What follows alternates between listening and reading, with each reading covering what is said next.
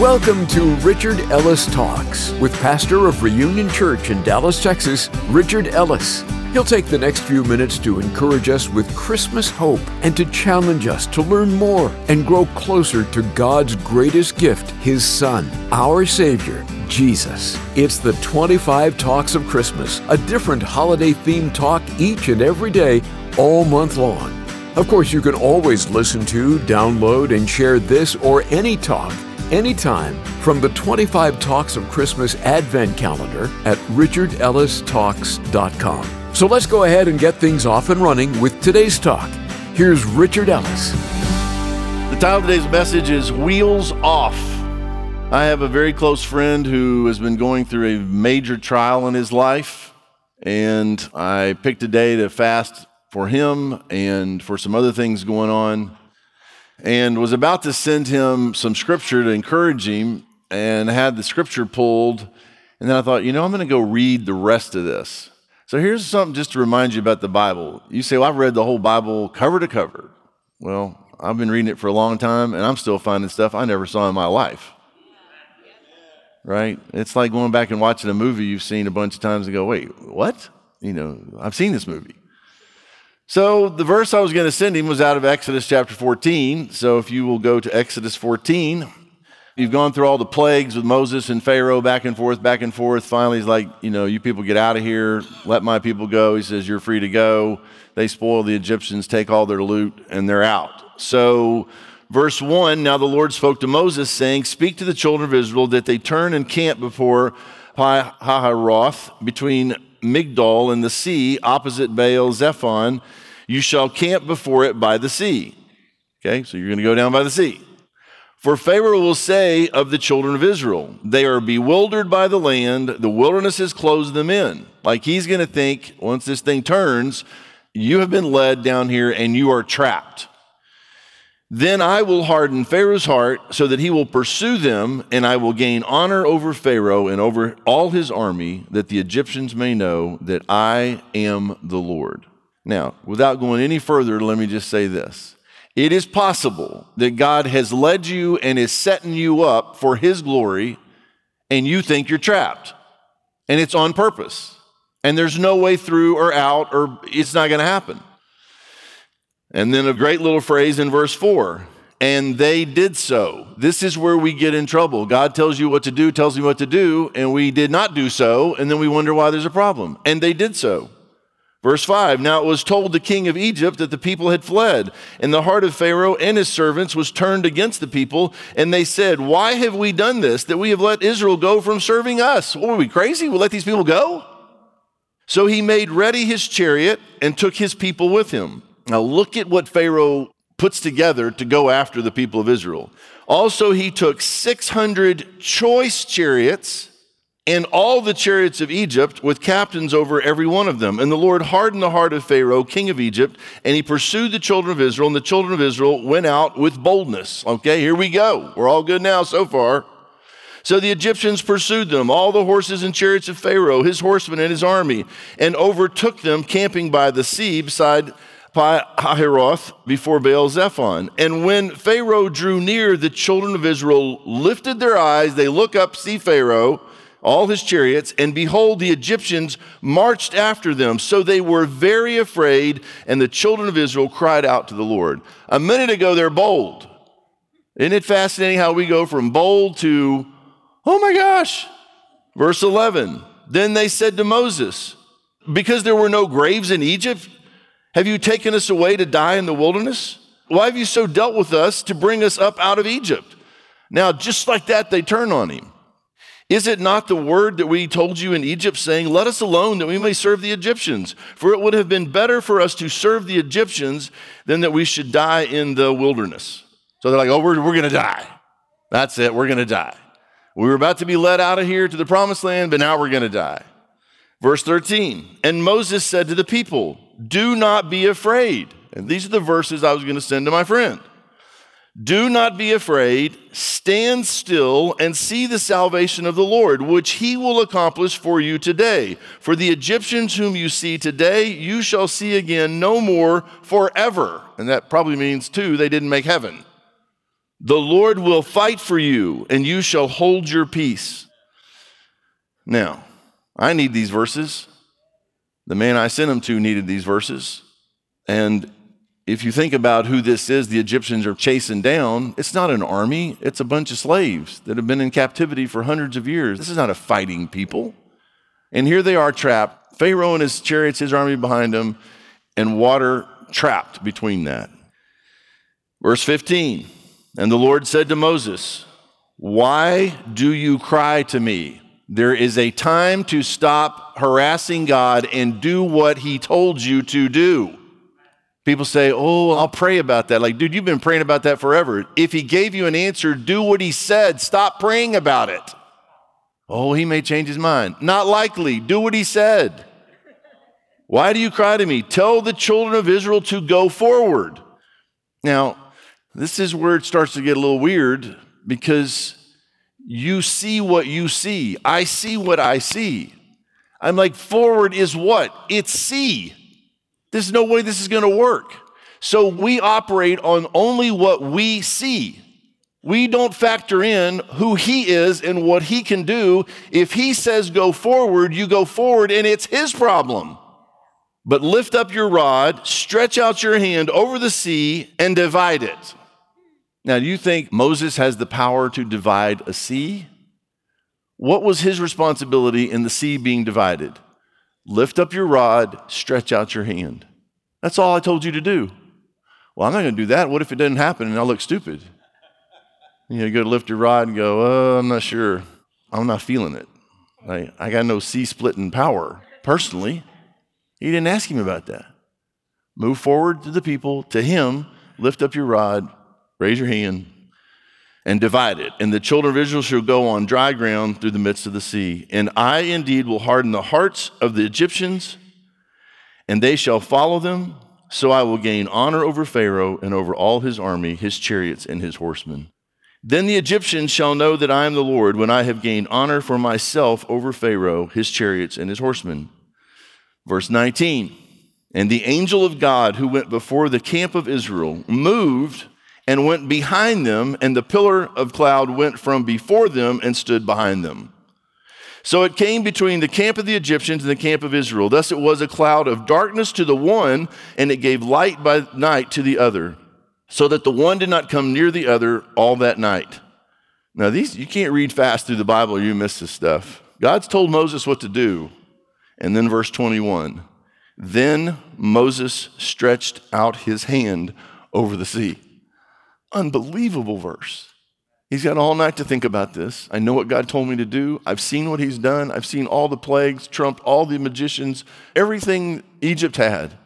I've seen what he can do. And here, all he's asked me to do, lift my rod, stretch out my hand. And the next day, Moses stretched out his hand over the sea, and the Lord caused the sea to go back by a strong east wind all that night, and made the sea into dry land, and the waters were divided.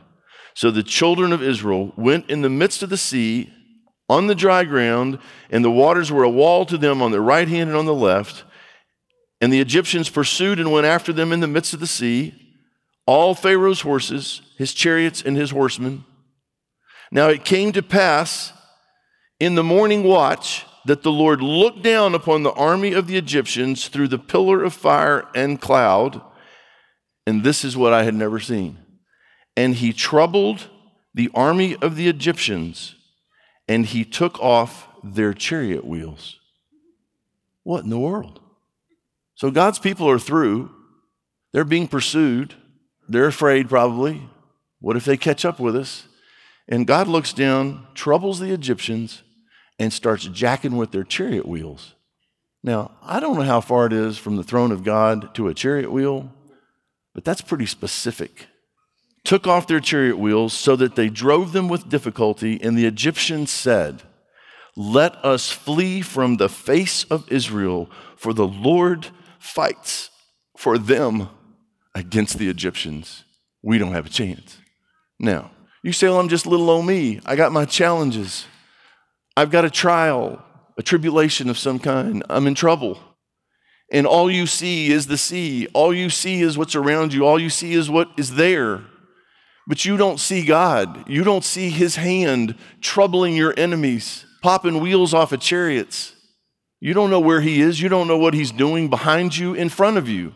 And this is why it is impossible to please God without faith, because the whole thing doesn't work without faith, because at some point you have to stop and say, okay, God, I don't get this. I don't know how lifting a hand can part water. I don't get it. But I got you, and that's all I need. And I trust you, and I know that even if I can't see it, I don't believe it completely, I don't understand it, I know that you're working beyond what I can see and what I can do. And then you're able to stand still and see the salvation of the Lord. And you say, well, but it's taking a minute. It's coming. You say, well, I got to have all the information. You're not going to have all the information. Even Moses didn't know that he was going to jack with their wheels. And the wheels come off, and now they're in trouble, and they realize God, and I love the fact that it states here that the Egyptians are saying, let us free from the face of Israel, for the Lord fights. Now they're calling him the Lord. And what did he say he would do? They would honor him. Then the Lord said to Moses, stretch out your hand over the sea. Easier the second time, I'm thinking.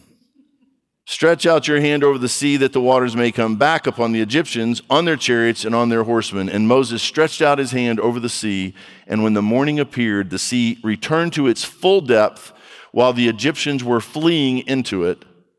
So the Lord overthrew the Egyptians in the midst of the sea. Then the waters returned and covered the chariots, the horsemen, and all the army of Pharaoh that came into the sea after them. Not so much as one of them remained. But the children of Israel had walked on dry land in the midst of the sea, and the waters were a wall to them on their right hand and on the left. So the Lord saved Israel that day out of the hand of the Egyptians, and Israel saw the Egyptians dead on the seashore. Thus Israel saw the great work which the Lord had done in Egypt. So the people feared the Lord and believed the Lord and his servant Moses. And if you could just put a period there and that's the end of the story, you'd go, wow, that's great. But what happens if you keep reading? They're whining, complaining, doubting, just like us. So what is God going to have to do for me, to me, in me, through me before I go, okay, I'll stop doubting. I got it. I know who you are. I trust you. And then he allows something to happen and we go, oh, I don't think you're God anymore. I don't like you anymore. I don't trust you anymore because now you're doing things that I don't want, or you're taking too long. So I'm going to take matters into my own hands. I'm going to save myself. I'm not going to stand still and wait for you to save me. I'm going to move and go save myself. Acts chapter 16. Won't read you the whole deal, but verse 9. And a vision appeared to Paul in the night. A man of Macedonia stood and pleaded with him, saying, come over to Macedonia and help us. Now after he had seen the vision, immediately we sought to go to Macedonia, concluding that the Lord had called us to preach the gospel to them. Verse 11. Therefore, sailing from Troas, we ran a straight course to Samothrace, and the next day came to Neapolis, and from there to Philippi, which is the foremost city of that part of Macedonia, a colony. And we were staying in that city for some days. And on the Sabbath day, we went out of the city to the riverside, where prayer was customarily made, and we sat down and spoke to the women we met there. Now, a certain woman named Lydia heard us. She was a seller of purple from the city of Thyatira who worshiped God. The Lord opened her heart to heed the things spoken by Paul. And when she and her household were baptized, she begged us, saying, if you have judged me to be faithful to the Lord, come to my house and stay. So she persuaded us. Now it happened as we went to prayer that a certain slave girl possessed with a spirit of divination met us, who brought her masters much profit by fortune telling. This girl followed Paul and us, and cried out, saying, these men are the servants of the Most High God, who proclaim to us the way of salvation. Now she's possessed, but the demon is calling out what's true. And this she did for many days, following them around. These men are the servants of the Most High God, who proclaim to us the way of salvation.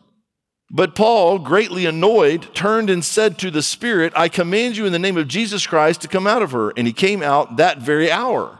But now these guys are out of business, because they had been using this woman with this spirit of divination to do all kind of hocus pocus, and that's how they made their money, using her. But her masters saw that their hope of profit was gone. When they saw that, they seized Paul and Silas, dragged them into the marketplace to the authorities, and they brought them to the magistrates and said, these men, being Jews, exceedingly trouble our city. Now, I don't think we're here yet, but let me just pause right here. I think it's coming. You preach the gospel, sooner or later, somebody's not going to be happy. And these people down here are preaching about abortion, gay marriage, that there's only male and female. They're making trouble for our city. We're going to go shut them down. You got to decide who you are before they come get you. You say, well, that sounds easy. Nobody's coming to get you. Because your options are either I'm going to back down so they don't come get me, or I'm going to be ready if they do come get me, no matter what the consequence. Because if you don't back down and they do come get you, and you back down when they come get you, they got you. They got you to deny him, to compromise. They're running the show. Instead of trusting God, who is faithful, to take care of you. You say, well, what if you get killed for it? It's in the book. What if you get arrested for it? It's in the book. What if you get beaten for it? I'm about to read it. And they teach customs which are not lawful for us, being Romans, to receive or observe. Then the multitude rose up together against them, and the magistrates tore off their clothes and commanded them, so the wheels come off here for sure.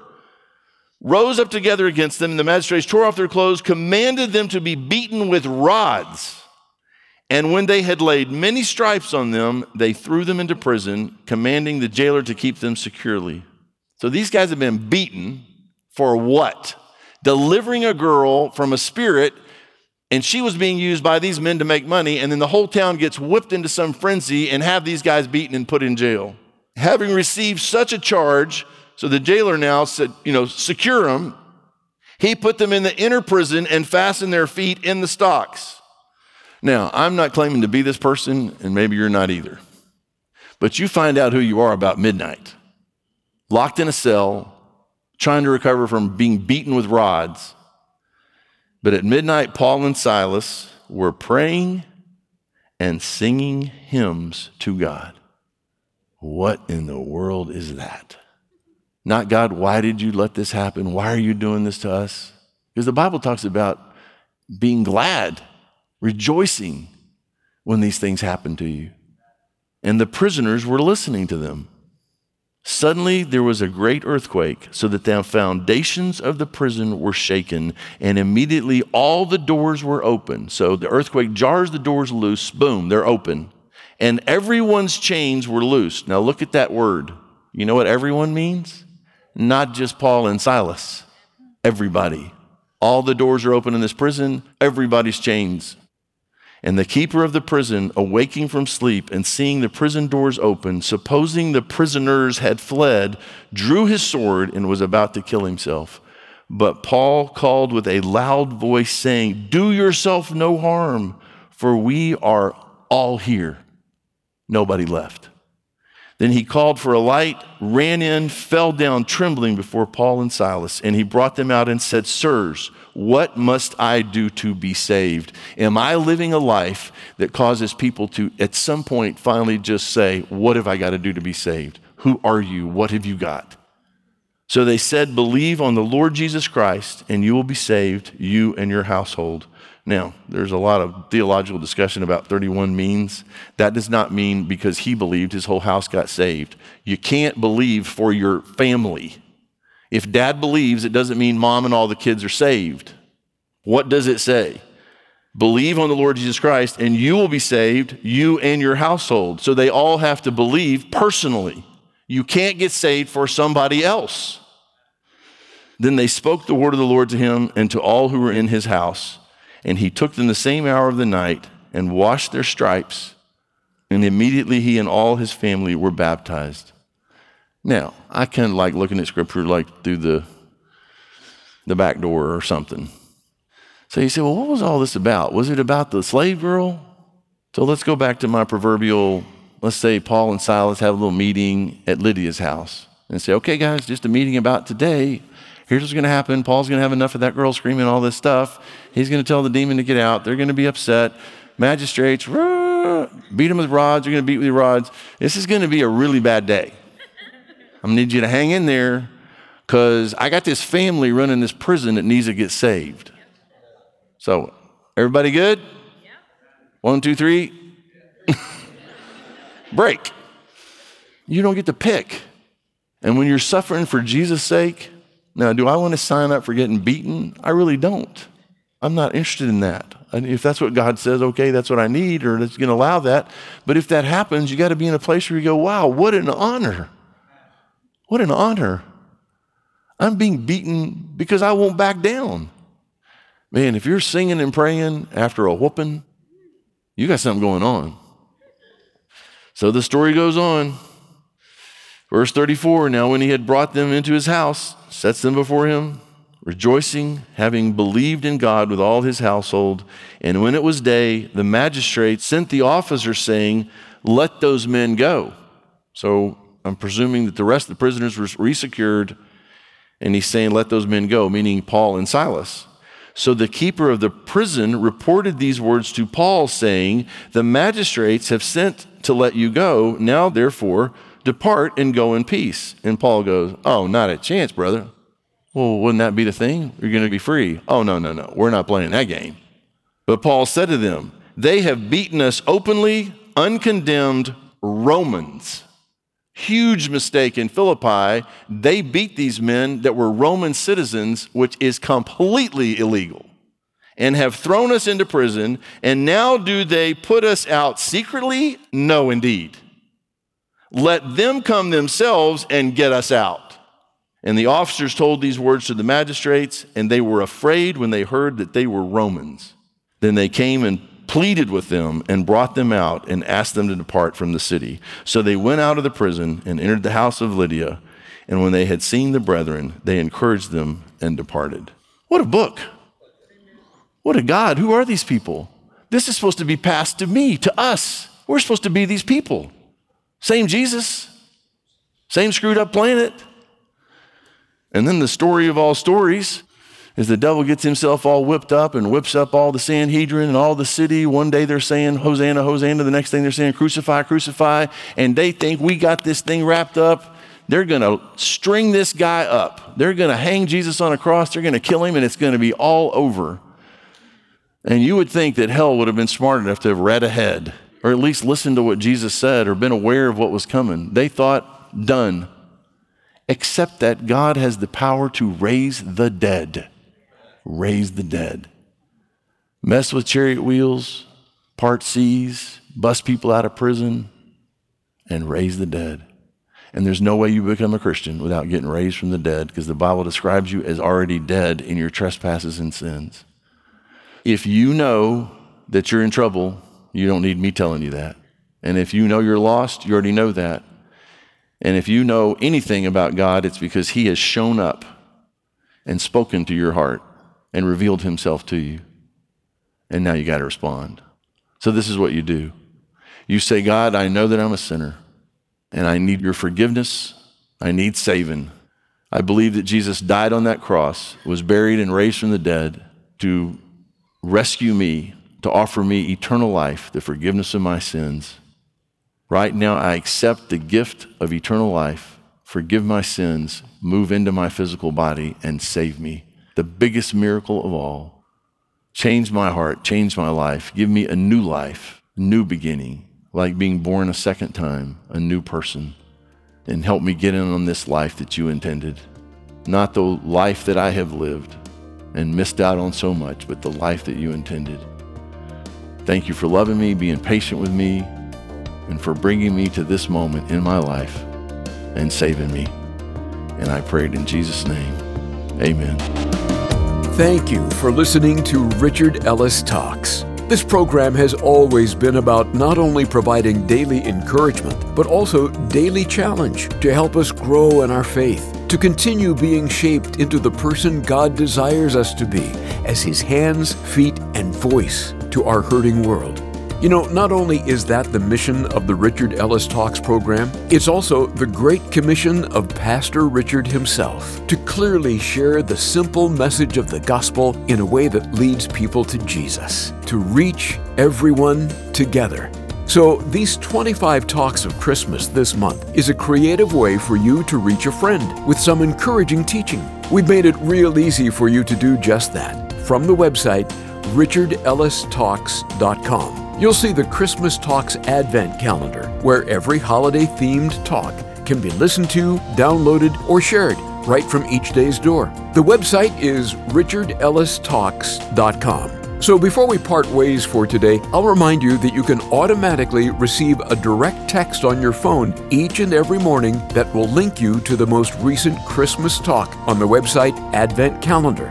Simply text the word Richard to our toll-free phone number, 855-6-RICHARD. That's the word Richard to 855-6-RICHARD.